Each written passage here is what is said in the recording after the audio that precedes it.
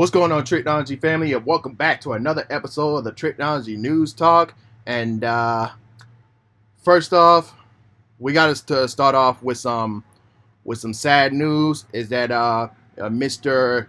Lance Reddick has recently just passed at the age of 60 at a very young age. You guys might know him from the clear acclaim series The Wire, and of course the John Wick series. So man, we don't know what caused the death just yet, but my condolences to the family and friends of Mr. Reddick, and we will be surely be missed. And then hopefully I want to see if they're gonna do a little special message or tribute to Mr. Lance Reddick at the end of John Wick Chapter 4. I don't know. And even though the movie hasn't come out yet, and even if they do, if they want to do Chapter 5, who's gonna replace his role? But we don't know yet. But yeah, he's one of the great actors, and he will surely be missed. So yeah, but we had to start out with that sad news there. But other than that, on today's episode, we're gonna be talking about the Oscars that just happened, other mainstream news, and a movie review. So let's get straight on to the Oscars. So yeah, Everything Everywhere All at Once led the ceremony with 11 nominations and 7 wins, including Best Picture. The other winners include All Quiet on the West Front with 4 awards, and The Whale with 2. Top Gun Maverick, Black Panther: Wakanda Forever, Avatar: The Way of Water, Woman Talking, Triple RR, Guillermo del Toro's Pinocchio, and Neverland each won 1. Short film winners include The Irish Goodbye, The Boy, The Mole, The Fox and the Horse, and The Elephant of the Whisperers.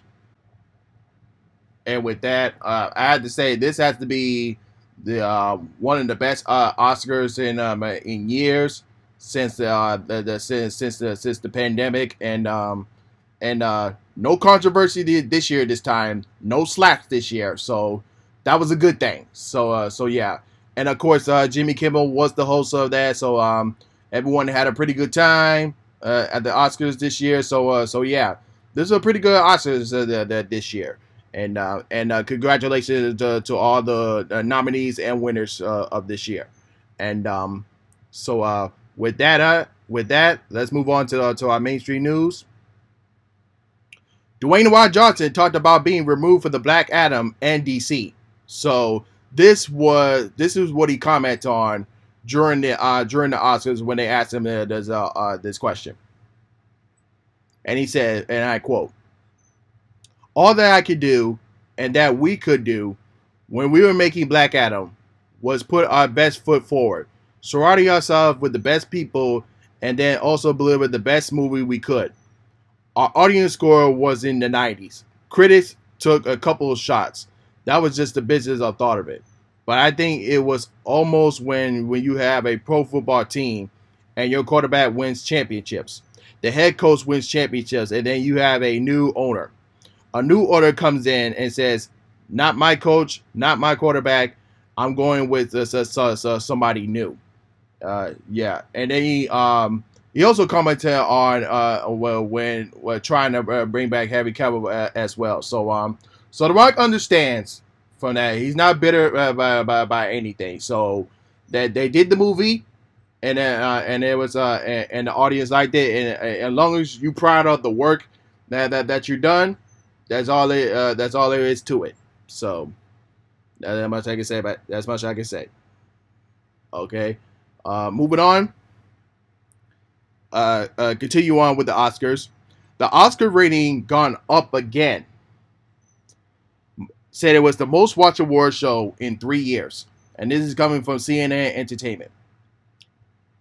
The Oscar rating reversed a fierce zombie invasion in form of the season finale hit show, The Last of Us. In case y'all know, the one of the episodes of Last of Us premiered at the same time as during the Oscars. So to post it a second straight or over a year improvement and gaining some more audience loss in views during the pandemic. The 95th Annual Academy Awards averaged 18.7 million viewers per Nielsen Delta, a 12% boost compared to last year, and the biggest audience for any awards in 3 years. While they are still low in history terms, given the overall astral of linear TV viewings, such as gains, are surely welcome to host the network ABC and the Academy of Motion Picture Arts and Science, which present the awards. The Oscars sank into a record low audience of 10.5 million viewers in 2021. Adding to across the board crashing with award shows rating. Last year's telecast rebound by nearly 60%, which marks the second worst TV numbers in show history. Oscars rating has already been trending downwards before the coronavirus shut theaters. It attracted 23.6 million viewers in 2020, when the South Korean film Parasite earned its historic Best Picture victory. Having once floored with the introduction of a popular film category to spur interest, the Academy has been hopeful that an improved box office results and nomination of 2 genuine blockbusters, which includes Avatar: The Way of Water and Top Gun: Maverick, will help the excite more viewers back to the broadcast. Let's see if in next year's will be good as this one. Well, but we'll see. All right, now moving on. So we recently had a notice that the Willow series was canceled. This is coming from the 4 source, but I had another source saying it wasn't canceled after all, says the showrunner, and this is what the showrunner said. Truth is less splashy, but here it is. A decision was made last week to release our main cast from the other series opportunities that may arise from them in the coming year, with all the TVs and movies in production around the world. It seems unfair to limit actor availability without a clear sense of where you're going to need them again. It's for travelers and similar reality to those scripts has been working on would acquire just as many actors from our first season. There who is no such credible holds exist. Nothing prevents Adam and David, such for example, from taking another show, but you better believe Midget appears in every single volume 2 chapter. If you're asked what this means for you as a viewer or me as a creator, here's what I think it means. Due to the force of much larger and much richer things I would ever pretend to fully understand, the production of streaming shows is slowly across the entire industry, and Willow won't resume in the next 12 months. This is very interesting. I don't know where are they going with this. We'll have to wait to see what Lucasfilm is it gonna do. Is it really canceled, or are they gonna really bring back another one? We don't know. So there's a lot of decisions on the reins over there. But moving on. Guillermo del Toro's Frankenstein is eyeing Andrew Garfield and Oscar Isaac, and also Mia Gotham to star in Guillermo del Toro's Frankenstein on Netflix. So that's a huge thrill there. So I'm excited to see. But I wanted to see who's going to be playing Frankenstein and who's going to be playing the creator. I don't know. But it looks very interesting. But moving on. Vanessa Hudgens will return for Bad Boys 4. Yes. So, let's read what Joe Block had to say. Bad Boys 4 is pulling out all the stops by inviting fan-favorite characters back to the franchise for another action-packed thrill ride. According to Deadline, Vanessa Hudgens will reprise her role as Kelly in the sequel starring Will Smith and Martin Lawrence. Will Smith and Martin Lawrence confirmed Bad Boys 4 is happening through an Instagram post in January. Bad Boys 4 is in pre-production at Sony Pictures, with Bad Boys for Life directors Albert and Bal Ferreira returning to shoot the sequel. Plot details remain a mystery. However, Chris Benford from Man Toronto, the Reading winger, who also wrote Bad Boys for Life, is also writing the scripts, and the cameras we will begin to roll, and production will begin in the coming months. So in case y'all already know, I did Bad Boys for Life. I worked on production, so I'm waiting to see when they come to Miami, so we can get all of our Miami filmmakers and all our crew back together once again to shoot this film. So I'll be waiting for that.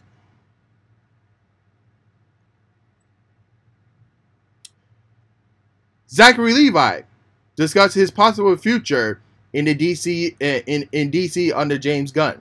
So this is what he said. It all comes down to what people want. We made a great movie and really am proud of this movie. I hope everyone goes see it. I hope they tell their friends and family that all I can do. I can show up and be the best Shazam what I can be. And then he also said this. When it comes to his future in DC under the new management, he said, "Trust me, wherever they say we want you to be Shazam in this thing, I like to be great and do that. I know that P.S. Afro, who I know for years, who no longer, and also James Gunn, who I no longer, are really excellent leaders, and I trust her though whatever they got planned." So I will talk about my thoughts on Shazam 2 for Young Gods in my review of that later on, and what I think what's gonna happen with Zach Levi and his future with DC, and also playing as Shazam. But moving on, details on a final film for Quentin Tarantino entitled "The Movie Critic." So this is coming from a Hollywood Reporter. It is possible that the story will focus on Pauline Kael, one of the most influential movie critics of all time. Kael, who died in 2001, was not just a critic, but also an essayist and novelist. She was known as her perennial fights with editors as well as filmmakers. In the late 1970s, Kael had a very brief tension working with a console for Paramount, a position she accepted for the on the behest of actor William Betty. The timing of that Paramount job seems inclusive to the setting of the script, and the filmmaker knows how to have a deep respect for Kael, making it the odds of her being the subject for the film most likely. So this looks kind of interesting. So and now I can't wait to see who Quentin Tarantino casts for the upcoming roles. So moving on, Evil Dead Rise first reaction says total gore fest and kick ass. So let's read some of the tweets. This is from Andrew J. Server from SW. And he says, Evil Dead Rise carries Sam Raimi's script while still bringing fresh ideas to the table.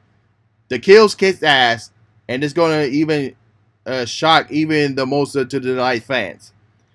It's not a comedian as the previous films, and sticks to its harsh tone and make it stand out to the franchise. Pretty good itchy there. Let's read from Kevin Lee, also from SSNW, says, "Holy mother of hell, Evil Dead Rise is nasty and good as fuck. It literally continues the style and tone of the 2003 remake. While authors said neat twist, Lee Corona is a directory force to be reckoned with. It is Lee Savalon and Ashley Sledder who leads the cast to a Carnage circus." That's a good one. This one comes from Pauline, says, Evil Dead Rise, it's been a minute since a total gore fest like this was dropped in theaters. Catch on over it, grimy and mean as hell.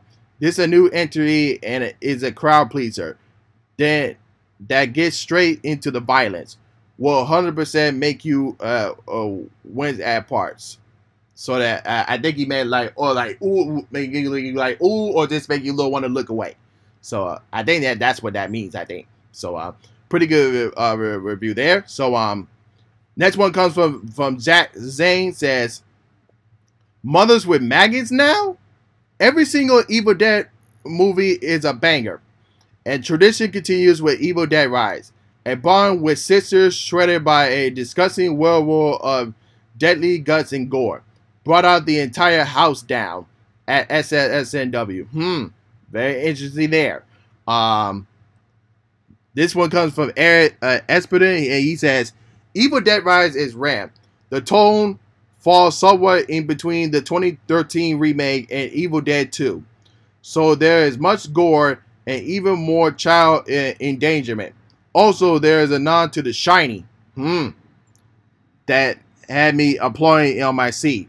Don't miss it. Very good. Very interesting there. Reference The Shining. And then another one says, Evil Dead Rise is a total smudge gore of gore. Possessions, laugh, and style that makes you want to come to expect. It is more in just to the 2013 remake, and I dig it. And that was from Marshall Rawls at SLW. So the critics are looking good, and this get me excited for that. So but I will not see it on April 20th on 420. I will not. I'll see it on that Friday when it really comes out everywhere on April 21st. But I'm not seeing it on 420. No way. Not happening. Alright, moving on. Superman Legacy land its director. And guess who it is? Come on. I'll give you a minute. Gave up? It's James Gunn. So this is coming from Hollywood Reporter, says James Gunn is officially making Superman Legacy his next directorial vehicle. Gunn has been writing the feature since before he came to the co-head of DC Studios in November. It was widely expected that he would direct. Throughout, it was unclear given his duties to oversee the expansion DC slate with partner Peter Safran. Superman Legacy will be the first big screen feature of the Gunn and Safran era. Warner Brothers has the project date for July 11, 2025. So, yeah. So I'm still excited, and we're still wondering who's going to be Superman. That's what we're waiting for. Hope to see. And moving on, continuing with DC. Ben Affleck says he won't be directing a DC film, and this is what he said. I was going to direct a Batman and a Justice League film. Made me go say, I'm out. I will never want to do any of this again. I'm not suited.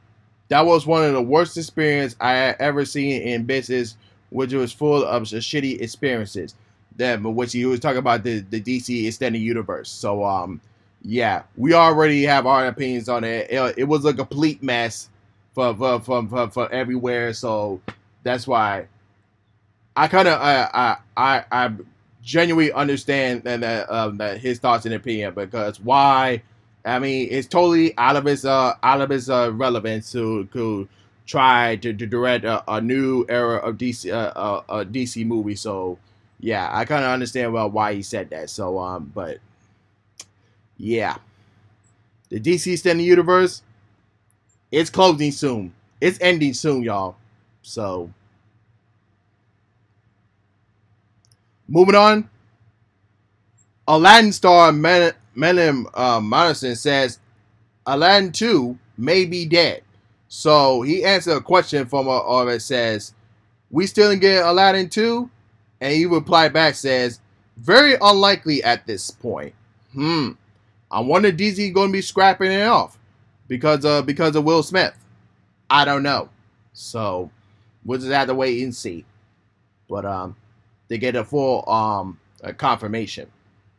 But and then lastly, Gladiator sequel adds Denzel Washington and Barry Keoghan. Sorry I pronounced your name, but We don't know what Denzel Washington is going to be playing, but we do know that Barry Cousy is expected to play Emperor Jeddah if the deal closes.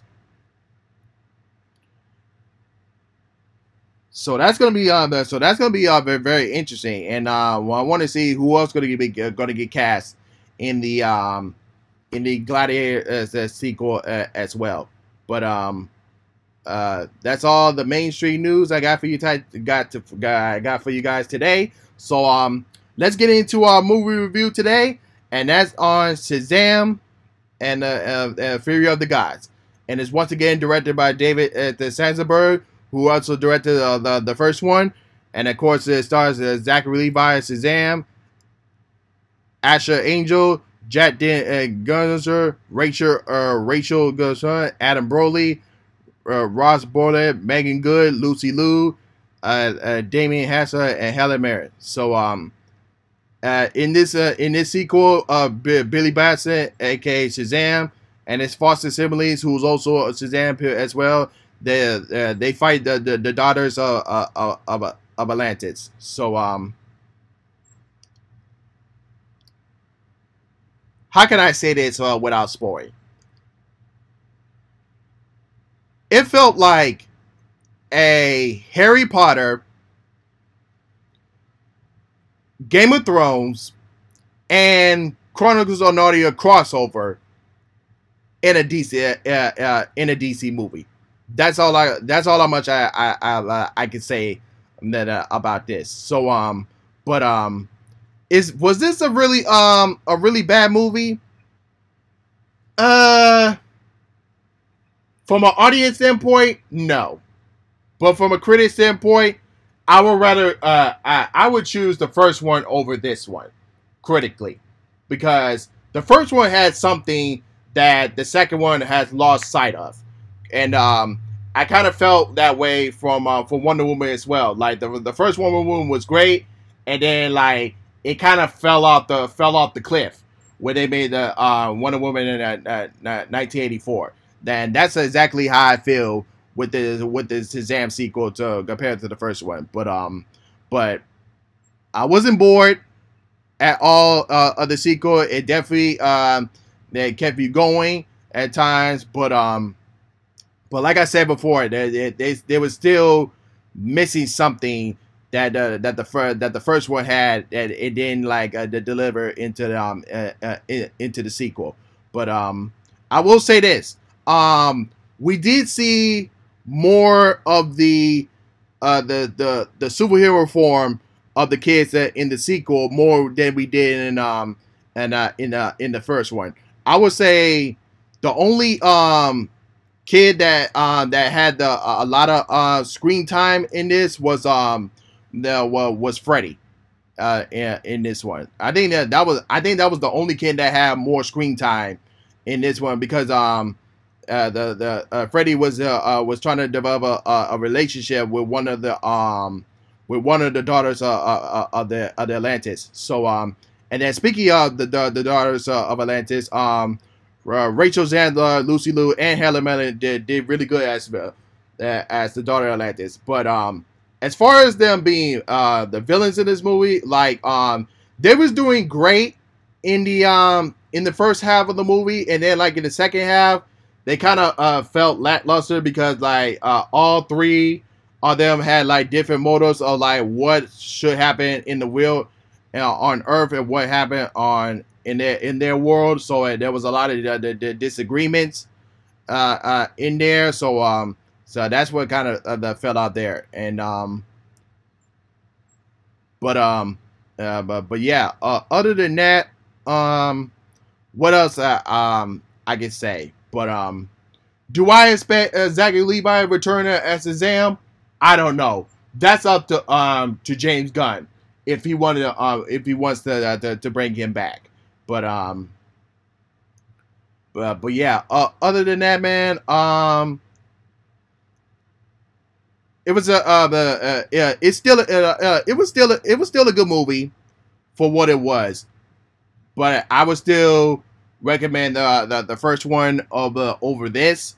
But yeah, so I'm gonna give it a C grade for this, and there was there was a cameo. There was a lot of cameos in there, and if you didn't, but it might have kind of spoiled one cameo because if you've seen it in the TV spots on there, that was one that could have been spoiled on there. But there was a lot of other cameos in there, especially in the very heartful scene during the climax, one that came in there, and then the other cameos came